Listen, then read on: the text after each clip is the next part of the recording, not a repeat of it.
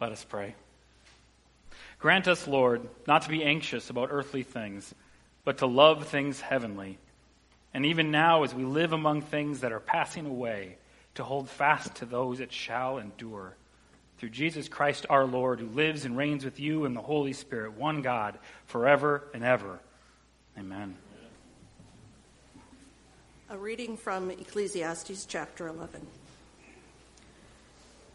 Cast your bread upon the waters, for you will find it after many days. Give a portion to 7 or even to 8, for you know not what disaster may happen on earth.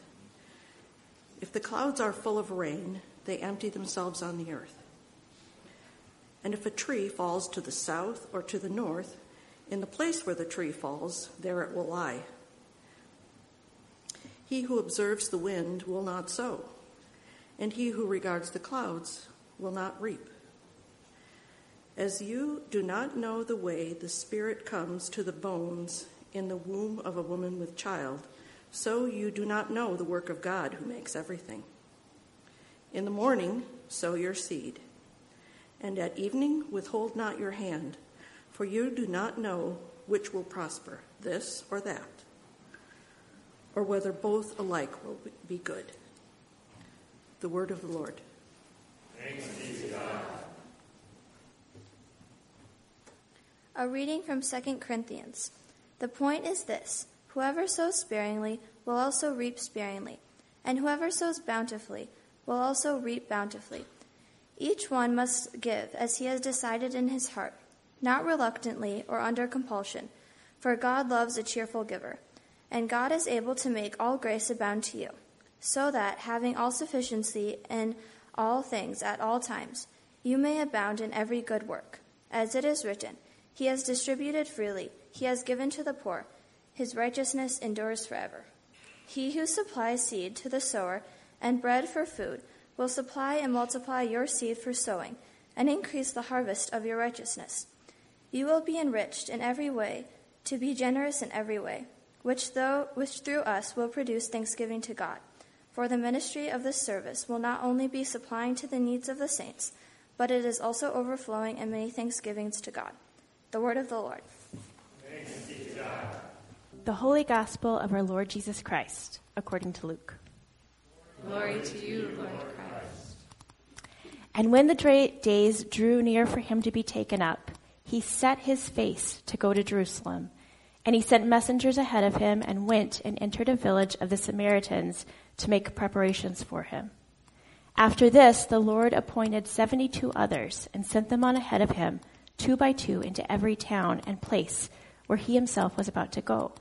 And he said to them, "The harvest is plentiful, but the laborers are few. Therefore pray earnestly to the Lord of the harvest to send out the laborers into his harvest. Go your way. Behold, I am sending you out as lambs in the midst of wolves. Carry no money bag, no knapsack, no sandals, and greet no one on the road.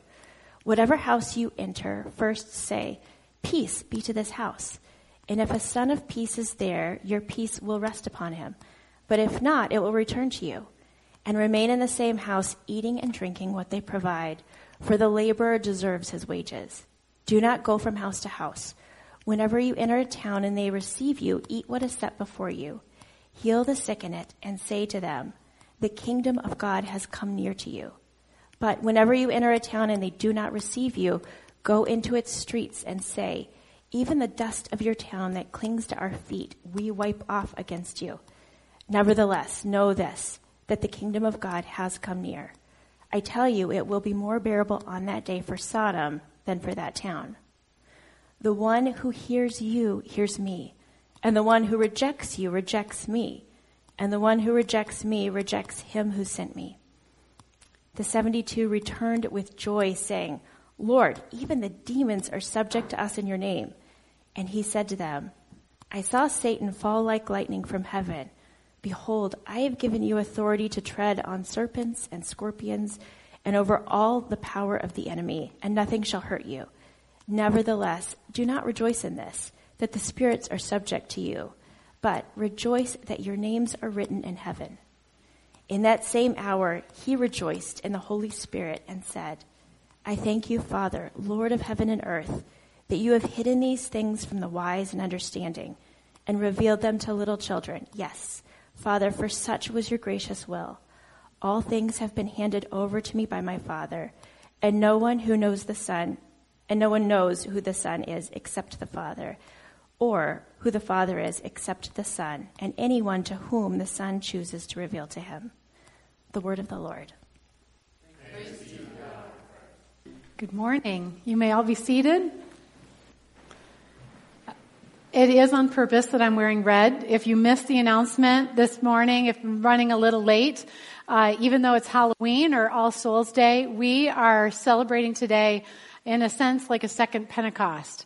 The work of the Holy Spirit this weekend with Jen's ordination to the diaconate on Friday night, and her now being sent out as an icon of the church. Last night was the consecration service of Restoration Anglican's building, and a wonderful service of seeing the fruit of those we've sent out, and now this morning to be able to send out Resurrection Anglican. It's really a Holy Spirit weekend, and we wanted to celebrate it in every way we could with the red and just with great joy. Would you pray with me?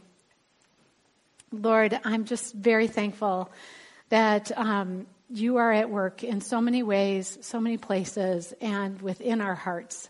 So I just pray that you'd be doing a work this morning within our hearts, that we would be receptive to you.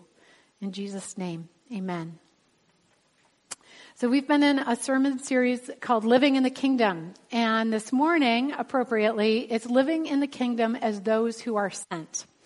And it's part of our identity, actually, as followers of Christ, that we're sent, just like Jesus was sent, we're sent. We follow him in our understanding of who we are.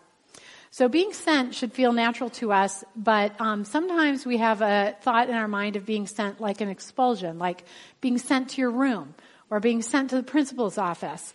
But actually, from the beginning of creation, we've been people with a purpose sent forth by God.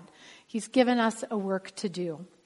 And today is a celebration really of that Great Commission work, to go and make disciples of all nations, baptizing them in the name of the Father, Son, and Holy Spirit, and teaching them, baptizing them and teaching them that all that I've commanded. And as Jesus says, lo, I am with you always.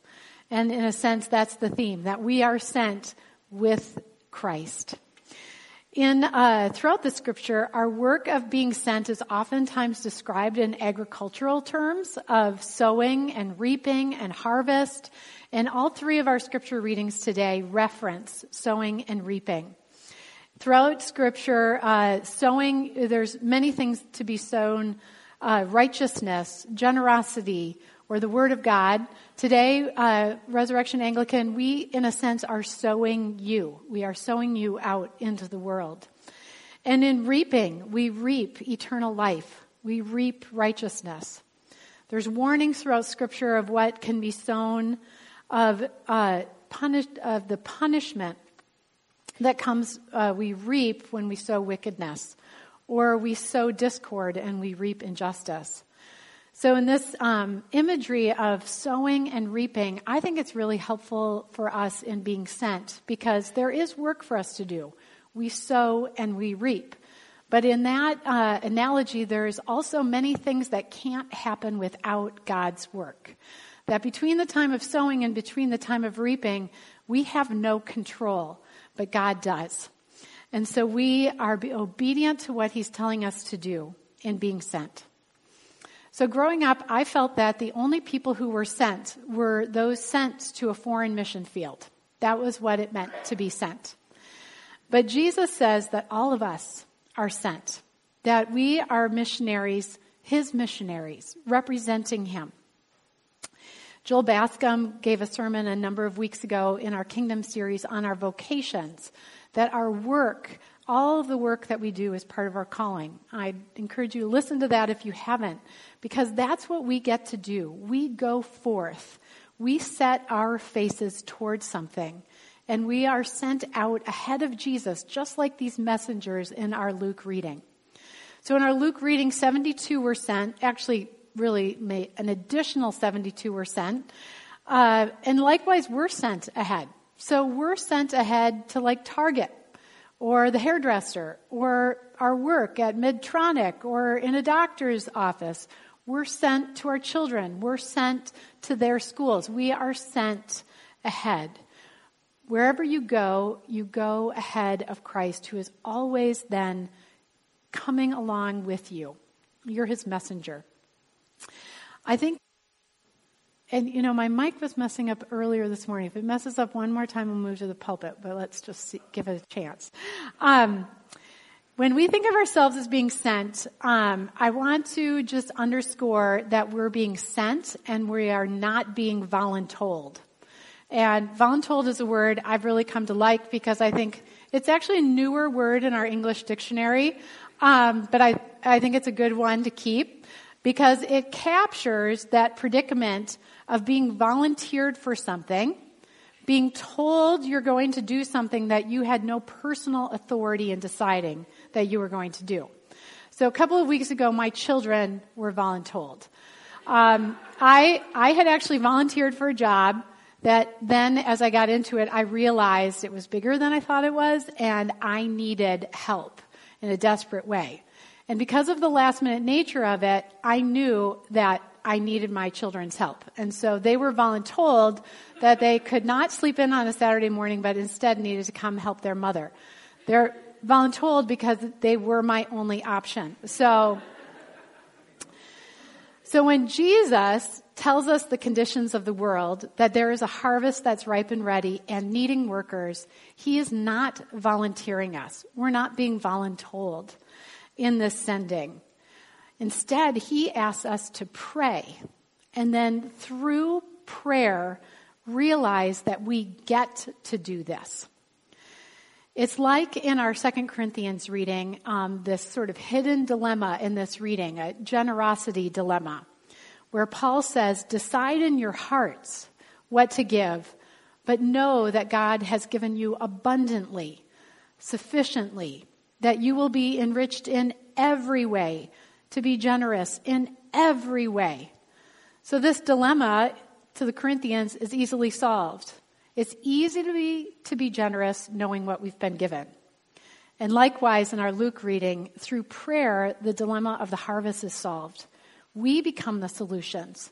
We're the ones who are sent as witnesses of Christ. As I was reflecting on this passage, I had to ask my kids, why do I have this annoying phrase going through my head of some like computer game or something that they did as children? And they reminded me that it was from Dance Mat Typing, a free program that you can use to teach your children how to type. And so I could hear from like the kitchen, the kids learning how to type and the computer animation saying, type on me, type on me, type on me. But even more annoying were the keys that said, pick me, pick me, pick me. But in reflecting on the passage, I was thinking about that. Like, pick me, Lord, pick me.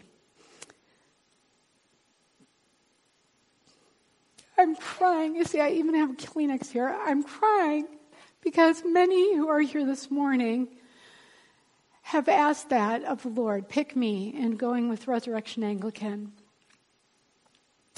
And I do know, in reflecting on this Luke passage, there's so much joy in being asked to be picked.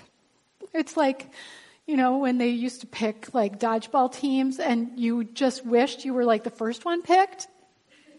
It's like that. I'm going to move over.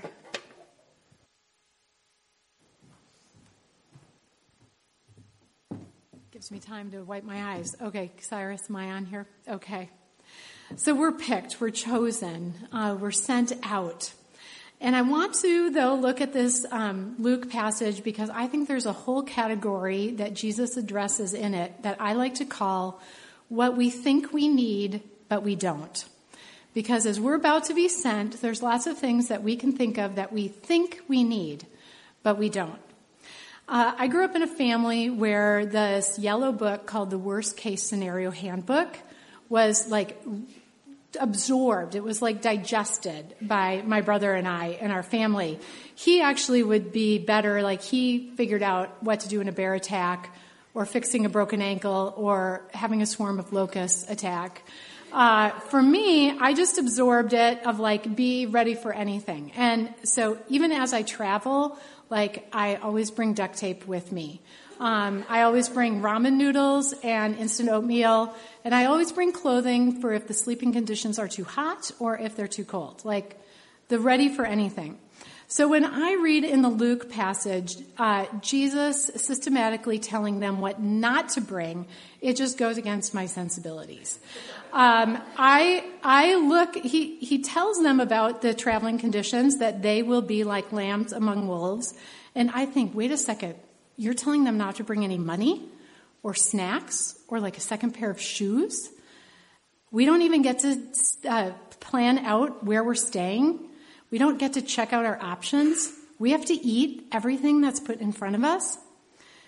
And before we're sent, I think that a lot of times we think we need the right timing, we need the right conditions, we need adequate provisions, we need a specific plan, and we can come up with a large list of what we think we need before we should ever be sent. I train church planters for my work, and they oftentimes come up with a long list of what they think they need, which I'm always like, that's not what you need. You need this other list, not that list.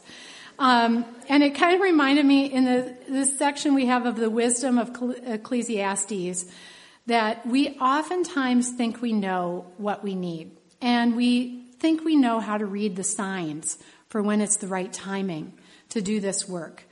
But the truth is, we can look at the conditions and we really don't know. But God knows. He knows when the harvest is ripe and ready. And so when our minds think, well, I don't know if I should do this. I don't know if it's the right timing to give this money away or to bring up my beliefs in this conversation or to invite that person over for dinner. It rarely feels like the right timing in our work of being sent. But we can be obedient to the task. As Ecclesiastes says, sow in the morning and then sow again at night, because you really don't know what will prosper. And we don't need to know. When Jesus tells the 72 not to idle along the way, not to greet those along the way, I think he's more saying, don't get distracted. Don't find excuses for doing something else instead of doing the work that I've given you to do. Just go forth. And I love the antidote he gives to help us in this, that we go forth with others. The 72 were sent out in pairs, and sticking together is much greater resistance to harm.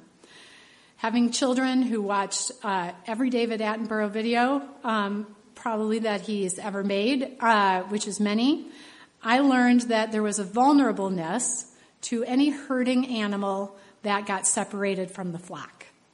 And so when we are lambs among wolves, it's so important for us not to get separated from those who we are also going forth with. We do this work together. So there's a list of things that Jesus puts out there that we don't need for doing the work, but we do need things for the work of being sent. And so I want to look at 3 that Jesus lists in this Luke reading. These are things that we need, and beautifully enough, we already have. And we just need to recognize that. So the first one is peace. Jesus was explicit in his instructions of what not to bring, but he's also explicit in his instructions then in what to do, which reveals something of what we are sent out with. Jesus said, whatever house you enter, first say, peace be to this house. And if a son of peace is there, your peace will rest upon him. But if not, it will return to you. So did you catch that phrase, your peace? That's something you already have. You need that in being sent out, and you already have that. If you have Christ, you have the Prince of Peace. I love what scholar Edwin Hannenberg says about this peace. He says, so often I imagine peace as a set of circumstances outside of myself, as if my peacefulness depends on everything around me. Jesus, with his image of peace going forth from me, resting on another, or returning to me, reverses this assumption. Peace begins with Christ in me. I offer it to others, but my peace does not depend on them. Even if they refuse it, I do not lose it, as long as I cultivate it in my heart. He goes on to say, and so every missionary must also be a mystic, in the most ordinary and everyday sense, namely someone who experiences God's peace within and allows it to radiate out into the world. Every Sunday in our service, we exchange peace with one another. We say, the peace of the Lord be with you, and also with you. And one of the reasons we do this is because we're rehearsing our script. We're rehearsing what we get to do when we're sent into the world, that we bring peace. We've been given peace, and we bring peace to another. And this is mysterious, what it means to give peace to a house or a person. It's mysterious what it is of the opportunity on their part to accept, receive our peace, or to reject it. And then thinking through this phrase, the Son of Peace, the description of one who does receive the peace that's offered, I thought it was interesting in Luke's gospel, the link he has about becoming like children. In the kingdom of God, that we become like children. The least of all are really the greatest in the kingdom of God. Jesus, just a chat like in our scripture, dividing it up, a chapter before this, brings a child next to him and says, be like this child in your reception of the kingdom. But then in our Luke reading at the end, it's those who are like children who understand their names are written in the book of life. And so I think that this Son of Peace is one who understands with a humility something of a need for receiving what they don't have. And it's a childlike acceptance, a dependence on God. And that's so important for us in our reception of peace, that we understand that we are weak and we are lowly like a child in need of receiving his peace. For Resurrection Anglican, you need to understand your dependence on Christ for your peace as you go out. That's been a core value at Church of the Cross. It's just something that all of our lives of discipleship include. So we not only have peace, but we have provision. The disciples were told not to figure out their own provisions. Like I said, that would have gotten me a little nervous. But obviously, he wanted to create a dependence in them on his provision. So he tells them not to bring food, but that food will be provided for them. We have everything we need in Christ. Again, referring to our 2 Corinthians reading, God's provision is abundant. It's fully sufficient. In all ways, at all times, grace abounds to us. He supplies all we need for our work, all seed for sowing, all food, all rewards of the harvest, all is provided in him. Joel Green, a Bible scholar, says it this way.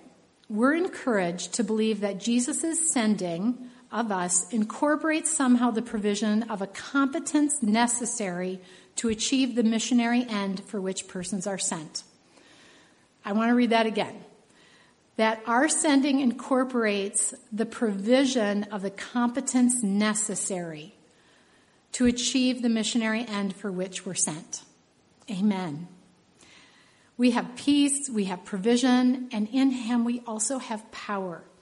Being sent never happens in our own strength, by our own might or will or control or competence. We don't fully know the work of God, but we experience power in and through us as we're sent. So the 72 in this Luke reading were instructed to heal, and they were also instructed to announce the kingdom has come near to you. So even to remind those who rejected their peace that the kingdom is near. I don't know your specific instructions that you've received from the Lord in your sending, but I know it includes this announcement that the kingdom of God is near. God is present. Deacon John Clark, who's a deacon within our diocese, has written a book called A Call to Christian Formation. And he says, the Father sending the Son into the world is not the Father sending the Son away from himself, but the Father drawing near to us through the Son. And as messengers, we're all sent to go ahead of Christ to the places where, as quoted from Luke, he himself was about to go. So the Son is not sending us away from himself, but the Son wants to draw near to others through us. This is the power of the Holy Spirit at work in you, that the Son's nearness would be made known to others through us. And really, his nearness is the power. The very presence of Christ is the power of God. It's the power he brings for healing our infirmities. It's the power he brings, like he told a woman who met him. She says, he told me everything I've ever done. It's the power to be fully known. It's the power that will overturn darkness in any area you go to. So Resurrection Anglican, this power at work in you will overcome darkness and bring light. His kingdom is manifested through us. And this is just amazing. And we see this in the disciples' reaction, that they were amazed. They said, Lord, even the demons are subject to us in your name. But Jesus reminds them of what's greater. He reminds them that their names were written in heaven. Our names are written in heaven. Our power comes ultimately in knowing that nothing will ultimately hurt us, that God's gracious will has been received to us in the revelation of knowing God and who we are in Christ. So we have much cause for rejoicing. We have peace. We have power. We have provision for all that we need in the name of Jesus. So we're not in charge of outcomes. We're not in charge of people's responses as we're being sent. Our focus as ones who are sent is to remain steadfast, kind of with our face set like Christ towards our work, because we're never alone. He is always with us. So on Friday night, see, this is why I need my Kleenex. When we ordained you, Jen, to become a deacon, one of your roles is to send us out each Sunday. At the end of the service is the role of a deacon, the final dismissal. And there are several options in the prayer book of what can be said at the dismissal. But all of the options help us orient ourselves to what we've been called to do, what we get to do. The dismissal helps us set our face towards what is ahead. Here are two listed in the prayer book. Let us go forth into the world rejoicing in the power of the Holy Spirit. Or another, go in peace to love and serve the Lord. Can't you just hear Luke 10 in these two dismissals? To go with power, to go in peace, to go rejoicing, knowing that we have all provided for us. So these dismissals come at the end of a service before we go forth because they're one final reminder of our identity, of who we are, what we have, and what we get to do. So our response is, thanks be to God. Alleluia. And it's no wonder. This is a really good response to a blessing. This peace is not something we conjure up within ourselves. We don't work harder trying to figure out what we need and how we can provide. The power of the Holy Spirit is a gift to us. So we rejoice in all of these things that we've been given. What we actually need, we've been given. So a whole group here of beautiful sons and daughters are leaving Church of the Cross today to start Resurrection Anglican. May you set your face fully towards this work. You don't go alone. You go with each other, with our blessing, and with God's help, God who makes everything. So at the end of the service today, let us all heartily respond to that dismissal with a thanks be to God for the blessing of being sent. Let's pray. Lord, we just thank you that you count us worthy, that we are so valuable in your sight, that you've given us work to do, and it's work that will last. And so, Lord, we just pray that we can remain faithful to you as we turn to you for all we need. In Jesus' name, amen.